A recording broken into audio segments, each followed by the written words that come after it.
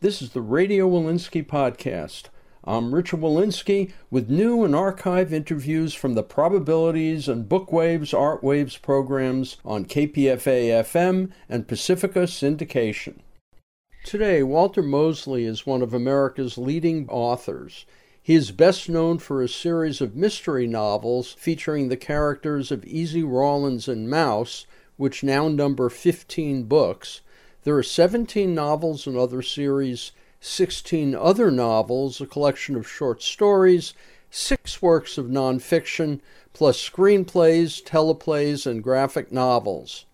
But on October 25, 1992, he was at the beginning of his career when my late Probabilities co-host Richard A. Lupoff and I spoke with Walter Mosley in the KPFA studios about his then latest Easy Rawlins novel, White Butterfly. It was his third book and the third in the series, following Devil in a Blue Dress and A Red Death.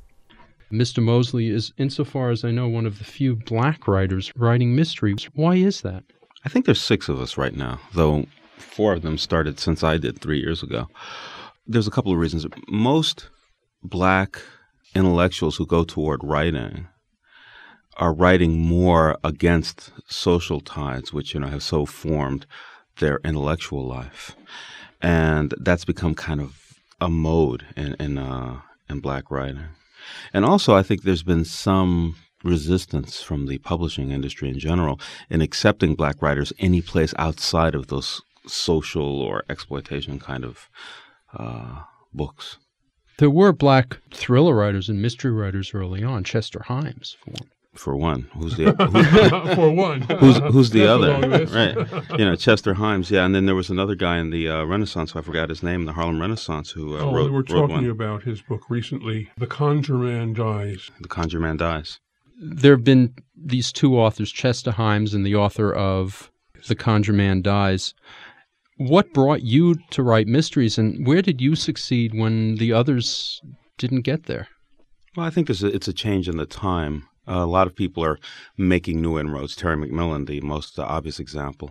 But what happened was me. I wrote a book called Gone Fishing, which was a book with the characters from Devil in a Blue Dress, Easy and Mouse. They were younger, in their late teens, early 20s, in the Deep South, on a mission. Mouse has stolen a car, gotten Easy to drive it, tricked Easy into driving it, and they're driving it to this mythical swamp town called Pariah, where Mouse intends to murder his stepfather, but Easy doesn't know it. Easy, while he's driving Mouse, is remembering his own father and dreaming about his own father. And so what you have is 2 young men on similar but very different roads, and it's a kind of a psychological novel. I sent this book to 15 agents. 15 agents said, well, it's very good writing, we really like it, but who would read such a book? So then what happened? You decided to continue the characters with Devil in a Blue Dress? I put it away, and I read, one of my favorite movies is The Third Man, and I was reading the novel. I found the novel in an old bookstore, and in the beginning, Graham Greene says, he was hired to write the screenplay, and he decided he would just kick off a novel to figure out what the screenplay would be. I was so impressed by this. I set up the same kind of structure for myself. I said, I'm just going to have a good time. I'm going to write a novel for nothing in particular, except to write a screenplay. And, of course, after I was a chapter into the novel, I'd completely forgotten the screenplay, and Devil in a Blue Dress came out. Were you intending to be for this to be a series?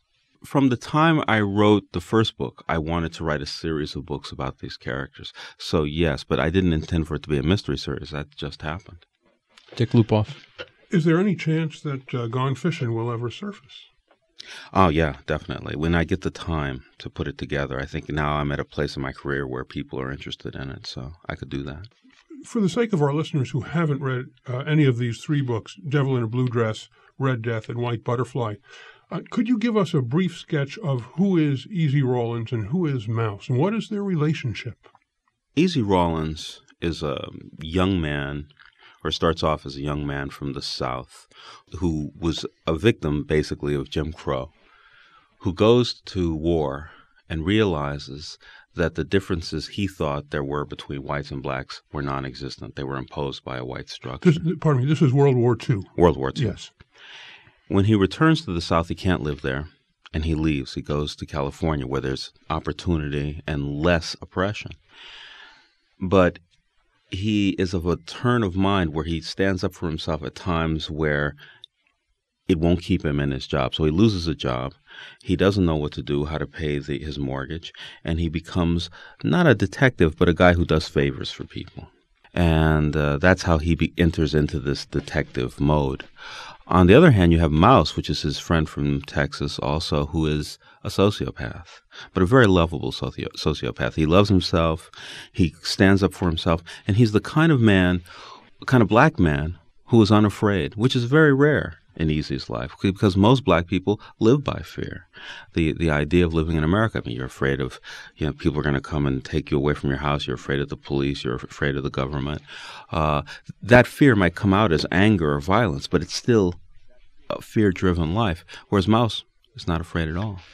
There are those who've said in the Robert B. Parker series that Hawk is the dark side of Spencer. Is Mouse the dark side of Easy? No. Easy and Mouse are both important representations in the community that I'm talking about. They're very good friends, but they're not two sides of a coin. Easy is a very moral and intelligent man who is always questioning his actions. Mouse is a different kind of person completely. Mouse, if somebody says, that guy was bothering me. I said, well, what's his address? I'll go kill him.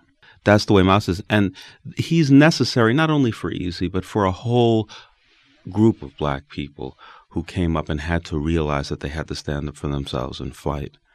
So I wouldn't say that he's the dark side. I don't like that, because what it does is it limits characterization to say that one character is the dark side of another.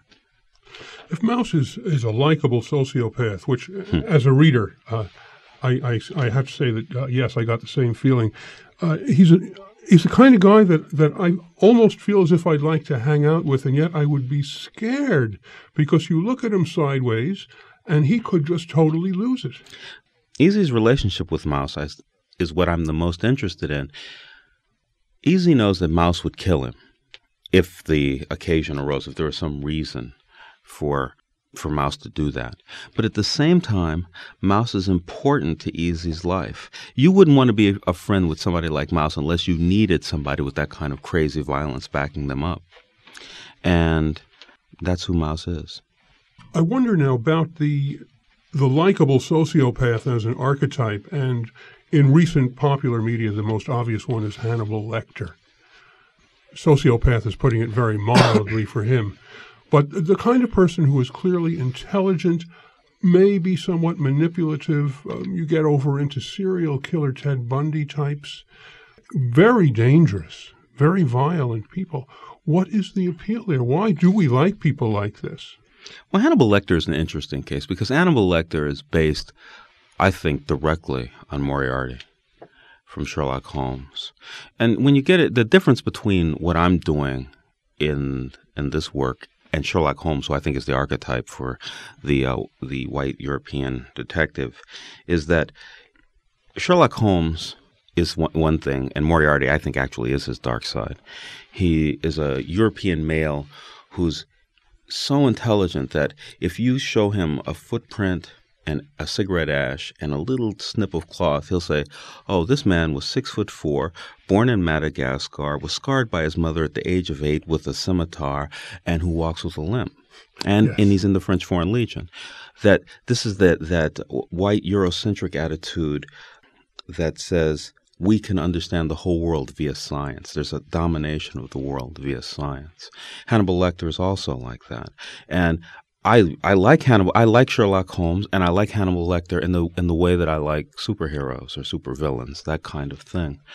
But real sociopaths are limited in ways. Their brilliance is limited, I think, to flashes or the ability to make decisions in a moment, like Hannibal Lecter could, but not necessarily to be also this great scientist who can take the phone apart and do.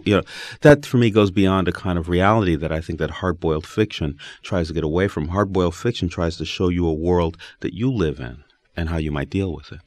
The world that you live in is 1992. the world that Easy lives in is the late 40s and the 50s. The books seem to be written from the perspective of Easy writing today about that time. Is that correct, first off? And secondly, where's your source material? What do you do for your research? Well, my source material is in my head. And the moment where Easy is writing from is somewhere in the future of when the book happens. Maybe not as far forward as 1990. Sometimes it is, sometimes it isn't. I was born in 1952.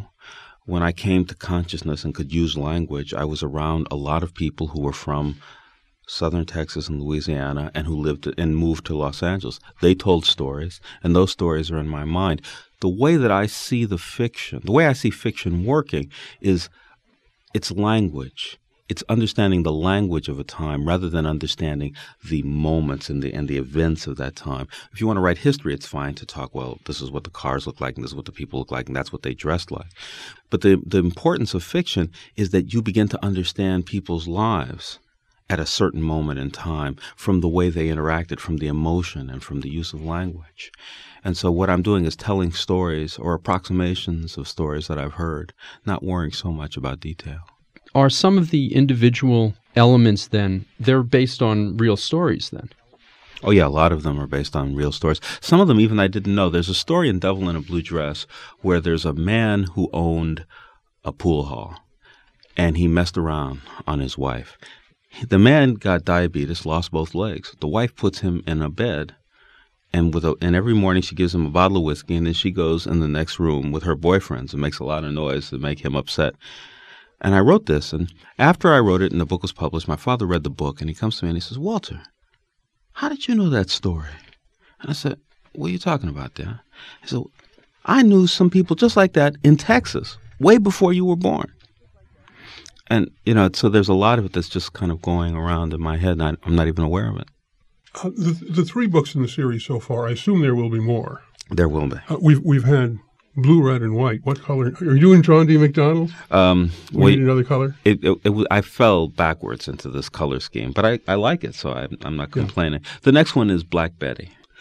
The first book in the series, Devil in a Blue Dress, takes place in the late 1940s. And as I read the book, I kept thinking of books by other authors that touch on the same era from somewhat similar, somewhat different ways. And I'd like to mention these names to you and see how many of them you might care to comment on. One is Chester Himes, whom we talked about earlier. I'm thinking particularly of his very first book, If He Hollers. Mm-hmm. Jim Thompson, a very early book called Now and on Earth, and James Elroy, a book called L.A. Confidential. That's interesting. You see, one of the things that has happened to me in the past few years in interviews is people talk to me a lot about Himes, who I read after I wrote Devil in a Blue Dress. I'm not really happy about the comparison to Himes because, in my mind, Himes and Elroy are very close in their work and in their mood, in their attitude toward characters, and also in their anger. The anger that comes out in the work. I'm not trying to say in their lives. I don't know. I can see the comparison to them. The difference that I have from all three writers, I think, is that it's a much more positive view. I write about the time in a way. See, Easy, when I read The Long Dream by Richard Wright, I was really taken up by it. Here's this, these black people living in the Deep South who have all of these aspirations for a life, but they're being completely destroyed by this white, ponderous structure on top of them. And when I got to the last page and the protagonist gets on a plane and goes to France, I didn't know where I was. It was like, what? Huh? Now, later on, I figured out a lot of black writers went to France because that's where they had freedom. But I didn't live in that kind of world, and I didn't live in that kind of thought. In my world, people came to L.A. and they lived there, and they stayed there. And if they were going to die, they were going to die there. But there's a very positive and willful view toward life in this community. And Easy has this. It's a very positive view, really. Easy's, buys property, invests in things. He has a lot of weight on him from the past, mainly in his mind from racism. But still, he has a much more positive view. And the people in his world are much more enjoyable, I think. Would it be fair to say that he believes in the American dream? he wants to believe in the American dream, and whenever it shows out that he can't, he gets very upset. The books take place over a longer period of time than most mystery series. I think the second one, Red Death, takes place about 3 or 4 years after the first, and the next one 3 or 4 years after that one. Right. So that Easy's situation has changed drastically. For instance, between Red Death and White Butterfly, he's met and married Regina and had a child. Right. One of the problems in the genre that I've found is that economically it makes sense to write books about the same character. This is just a business thing. That's fine. But if you're writing a novel, something has to change. That's why people read novels. That's one of the major hooks in a novel. Something changes. Usually in a novel like this, it's a character change. The character understands something, realizes something that he or she didn't know before. The issue with writing about the same detective again and again, if the detective is 38 years old in each novel, let's say, or somewhere between 38 and 48, then there is no change. Or there's maybe a change in the first book, maybe in the first 3, but after that, it gets boring because you've already worked that ground. And so as have Easy get older and older, my last book, it'll be in the 1990s. Easy will be in his 70s. And he'll be a much different person working in a much different way. He's already changed quite a bit between Devil in a Blue Dress. He seems to be actually far more cynical, but also far more self-aware than he was before. And when people grow older, they learn more about themselves. They learn more about their world. They learn more about their limits. And their interests become more honed. And also their personality quirks become more set. But he also, however, seems to still have a certain attitude toward women that is quite disturbing. Well, Easy's trying to learn about women. One of the things that I've been doing a lot in the fiction, my work, is trying to deal with the relationship between men and women. In the black community, as well as the America in general, there's been a lot of conflict in the fiction world about the relationships between men and women. Easy is not a perfect man with women, but then again, he's not all that bad either. A lot of what happens between him and women is a complicity. Also, he loves children, and he really is committed to children in a way. It's not that he just likes them and he likes to see them run around. He's really committed to them, wants them in his life, and tries to understand. His problem with women is really his problem with America. He's afraid to reveal himself. And that's something he's beginning to learn about. In the first pages of the new book, I start to address how Easy's learned that you can't hide in your own house. Now, you mentioned that his problems with women are like his problems with America. How do you see America in the 50s and America today, and what are you saying about the relationship between them in terms of the black person? The relationship between the two times? Yeah. I think that in the 50s in California, because but I think it was true everywhere else, but California was in the forefront, there was a lot of opportunity open for black people. Opportunity with an underpinning of racism that wasn't necessarily visible or people didn't want to admit to. Things like the Army gets integrated, But, of course, that means you go off and get killed fighting in Korea, but the Army is integrated. I think there's a time where black people had a lot of optimism in the 50s.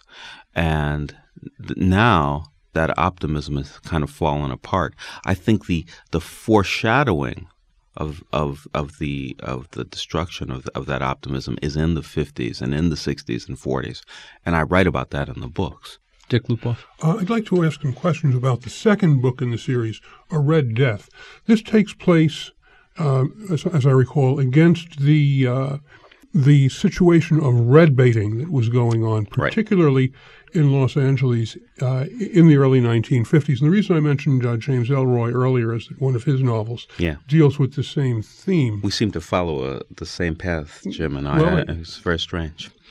You're both in good company, what can I say? But again, from the viewpoint of the modern reader, to whom this is fairly ancient history. Of course, this was you were just a tiny baby at the time, so you don't remember it firsthand. But as you mentioned earlier, you were told stories by people who lived through this. I think to white America, the early 50s and the stuff that was going on is a white phenomenon. It was Joe McCarthy versus Joseph Welch. Right. I have to admit that I myself was totally ignorant of this whole other aspect of it until I saw A Red Death. So would you talk about that? What was going on then? Well, to a great degree, it's true that it was a white phenomenon, that poor black people in working class America didn't have much of a connection with the one organization that would bring them into trouble with McCarthy, and those are the unions. Black people were involved in the unions, and there were some union leaders who had trouble. There were some people in Hollywood who had trouble. But what I was trying to do in the book was to show not so much the connection, but the resonance. Because oppression for white people, for instance, the Jew Chaim Winsler, who is the union organizer, who was oppressed in Russia, now is oppressed in America by the FBI, came to Easy and said, we have the same life. My people were put in ghettos. My people were hung and burned and chased and killed. And your people are. And I see a connection there. Now, this is true. There was a connection there. And a lot of Jews from Eastern Europe came to America and fought beside black people all through the 60s for freedom. And the thing that I was trying to do in A Red Death is show how Easy came to understand that if he was going to stand with his friends, he was going to stand against America that he had all these middle-class aspirations about. And it's a very hard and heartbreaking, really, situation. Extremely hard and extremely subtle. You find yourself dealing with moral ambiguities that are profound, to say the least. Thank you. But something happened over the course of the years in terms of the black and the Jew working together. Oh, this is such an interesting thing. It's interesting for me, especially because my mother is Jewish. And the way I understand it is really a double thing. One, black identity in America has a lot turned away from Europe and toward northern Africa and the continent proper. A lot of that, of course, is Islam. And today, in this world today, there's a real conflict between Islam and Israel, let's say, and I won't say the Jewish faith. It's not that. It's kind of a political thing. It's kind of a racial thing. Now, so for one, you have a lot of identity with Islam, which is against the Jews in the Middle East, and also you have young Jewish people being raised in America, seen as white, and given all of these opportunities that there's no reason for them to think, well, why don't black people do this? I work hard. I go to school. I do this. My parents work hard. How come you can't do this thing? And there's a moment in A Red Death where Easy and Jackson Blue are talking where Easy says, well, I must be on the communist side. And he says, no, you don't understand, Easy. You would be better off on the blacklist than you are being black, because if you're on the blacklist, that means one day you could get off of it. Which is what happened with the generations, the ensuing generations of Jews in America. They kind of got off it, and they had a better life. And so there's less understanding between the two, I think. There's another continuing character which we haven't discussed named Mofas. Mofas. Can you talk about him a little bit? I really like Mofas. You see, Mofas came up. Mofas was an acronym when I worked for Mobil Oil in New York. And I forget what the acronym meant. It was a Mobil Oil something or another, something about foreign affiliates. And I really hated working on this thing. And so I said, one day I'm going to make a guy, Mofas, who I hate. So really into business. Mofas is the kind of guy who, as Easy says, if he makes money on the day he dies, he's going to die a happy man. And that's just the way he is. And the reason that I set up Mofas, because Mofas in A Red Death is, in a way, Easy's nemesis. He does a couple of very horrible things to Easy. But when Easy wants to kill Mofas, Mofas looks him in the eye and says, you're no better than I am. You did exactly the same thing to Chaim Winsler.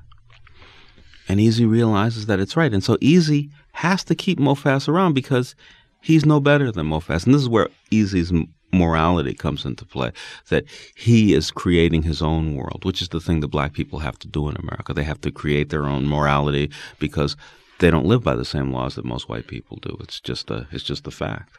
In that line, you also have a lot of characters who are very, very violent, killing their wives, wives killing husbands, boyfriends beating up girlfriends.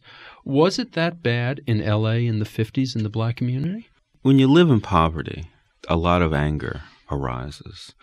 And when you want to get out of poverty, you run into conflict. These are two things that are true. And the two places the two places you're most going to run into conflict is over money, which is probably going to be with friends or people you deal with in your community, or at home with a spouse. That's just the way it is. I think it's not only true for black people, it's true for white people too. The more money you have, the more likely you're able to find other ways out of these problems. This term, the word anger, I keep hearing it, and it makes me think of a guest we had in the studio recently who had done a book of criticism of contemporary American mass culture. And he had a section on rap music and other mass culture, and he was very upset about the amount of violence and rage that appears in this music. But my recollection is that he never addressed the question of why the violence and rage is in that music. The biggest problem with America, it seems to me, is that question is never asked. No one ever asks why. There was a book written recently, A Black Man's Guide to Understanding the Black Woman by a woman named Scheherazade Ali, which the black community really tried to keep from coming out. Now, I don't agree with the final arguments in this book, but the book was really about the rage of black women. That's really was the basis of the book. It's something very well worth talking about, I think, in the community, because there is rage. Okay, well, what's that rage about? This woman is trying to say, well, black men are completely responsible for it. Well, that's interesting. We could bring that out and discuss it, but of course people don't. Rap music, you can't just say, well, don't be angry. You can't just say, well, don't be mad. You say, God, these people are very angry. I wonder what it's all about. But it's the same thing with rock and roll. When in the 50s, when the middle class people listened to rock and roll, they were scared to death. This music is why they're talking about sex and violence and drug. Oh my God, let's get out of here. I mean, I think it was even worse. Do you agree that this is complaining about a symptom? And certainly, if we have a painful pimple on our nose, we're unhappy about it. But don't we want to ask, why do I have a painful pimple on my nose? Rather than simply saying, oh, this is a terrible thing. And one of the things that I try to do in the books, of course, is to explain the rage and explain how to deal with the rage. In White Butterfly, there's a moment where Easy sees a man who's just gotten out of prison. And while he was in prison, his wife was having an affair. And the man has decided he's going to kill these people. Easy, even though he knows he's going to get in trouble for doing this, sits down and tries to talk to the man. He says, well, maybe she was doing something wrong, but she came to see you in prison every day, and she's still there for you, so you have to talk to her. And he didn't talk to her, but at least Easy tried. And that's the thing with the rage is that. What about the way that Easy and Regina have a relationship where he just feels like having sex one night, and she calls it rape? Now, where does the rage play in there? Well, no, that's very interesting. There's that moment where a lot of people don't discuss this idea of violence between husband and wife. The violence that doesn't come to the level where you beat somebody till they're bloody or whatever. But certainly, a lot of women are saying, well, but this was violence. I don't want to have sex with you, and you forced me. This is rape. Easy doesn't really know how to deal with that. And the reason I talk about it is because a lot of people don't know how to deal with it. So I just wanted to bring it up as something that is worth thinking about. Easy in these books has a way of writing which is wonderful, which of course is the Walter Mosley writing, but it is Easy's voice. Is Easy going to become better educated as the series progresses? Yes, and it's interesting because Easy, as it is, he reads ancient Roman history. He loves, Socrates and Plato. He's very interested in things like Marxism. He has his friend Jackson Blue, who's just a genius, and so they discuss all kinds of things. But his way of talking isn't going to change, and his way of seeing the world isn't going to change. He can talk like a white man, but he chooses to talk like a black man, at least around whites, but it seems like around everybody. Yeah, he talks like himself, and it's not even like a black man. He talks like himself. There's a thing, when you're raised as a child, you get emotional attachments to articulation, the way that you say words, the way that you articulate, the music in your voice. If you don't talk like that, you lose your connection with your own emotional life. And so that's how Easy has decided to keep his own and to validate his own way of speaking, which is the other thing. I think Mark Twain was trying to do that in Huckleberry Finn. The first two books in the series take place in L.A. The third takes place in part in Oakland. Yes. Is this geographical growth and opening a reflection of Easy's mental and emotional growth and opening? And is it going to continue? Is it going to wind up in another city or another part of the world? Well, the Bay Area has more and more of an impact on Southern California as time goes on. So I'm going to be connecting Easy. Easy's going to be involved with the Black nationalist movement, which was going to have a lot happening in San Francisco. He's going to be involved in the Summer of Love, which certainly has a lot of the Bay Area in mind.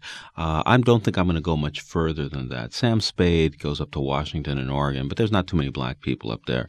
I'm really not going to have Easy do that. He's going to stay down around between L.A. and the Bay Area. It sounds like what you're developing here is something quite deeper than a mystery series, which is rather a 30-year chronicle of, or 35-year, 40-year chronicle of black life in America.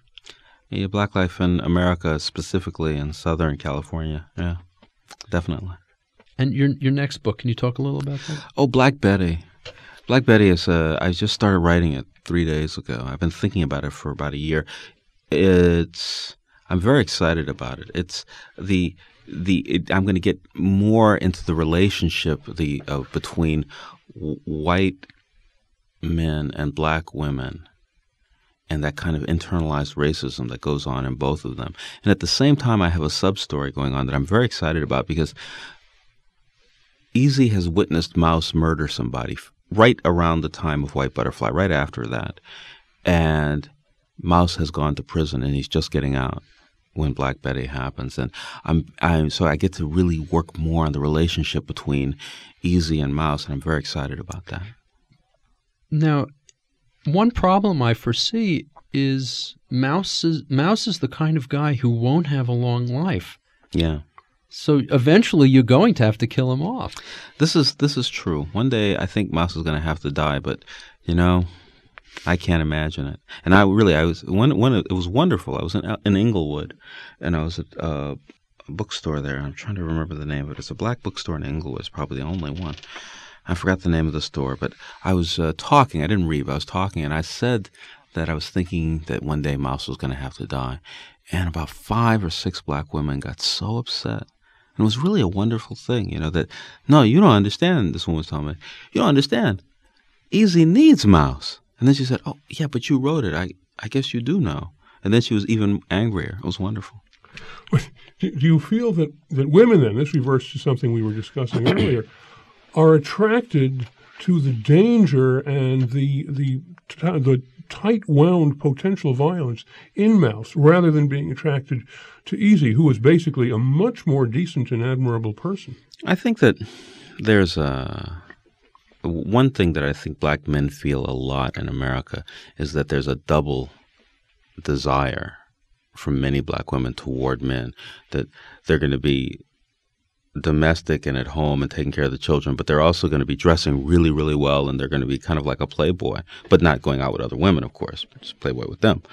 This isn't nice. Certainly that's an oversimplification. But Mouse represents somebody who is not afraid. Mouse represents somebody who will go out and stand up for what is right. And, of course, you realize that you need somebody like that in the black community, because the law really isn't going to protect you. Mouse is almost a psychotic policeman then.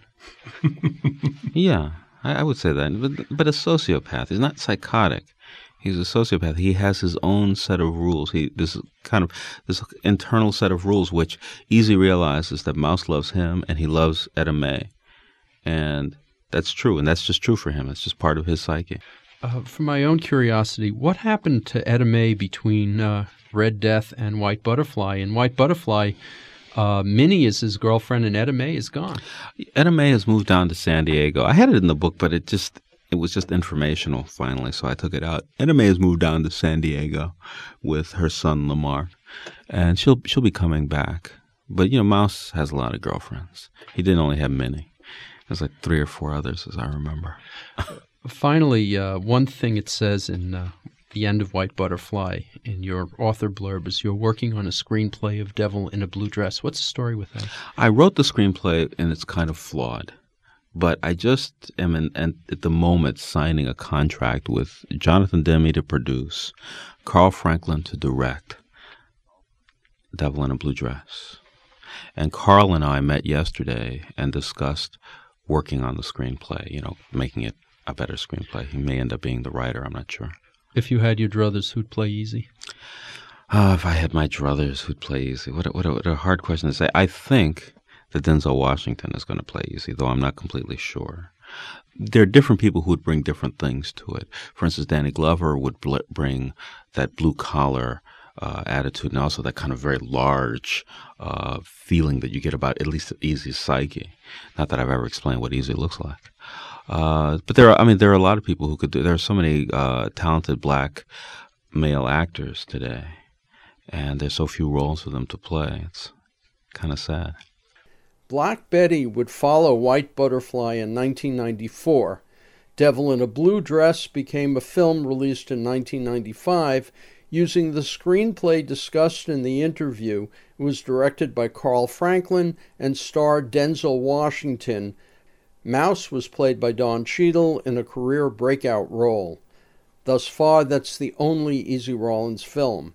In 2022, Samuel L. Jackson starred in a TV miniseries titled The Last Days of Ptolemy Gray, based on Walter Mosley's novel and primarily written by Walter Mosley.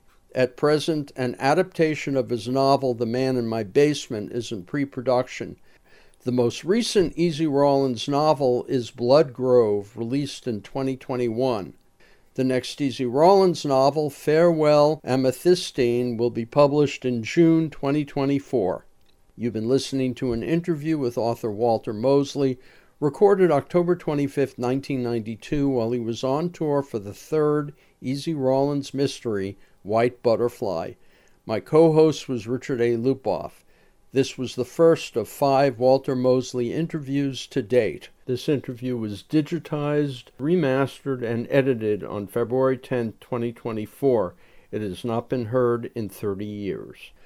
You can find other Radio Walensky podcasts in the Area 941 section of kpfa.org, or you can go to bookwaves.homestead.com or richardwalensky.com for a complete listing of all digitized recordings. You can write to me, Richard Walensky, either at bookwaves@hotmail.com or richard@kpfa.org.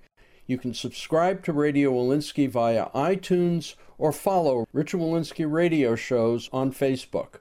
Radio Walensky usually posts every week on Sundays. Until next time, I'm Richard Walensky.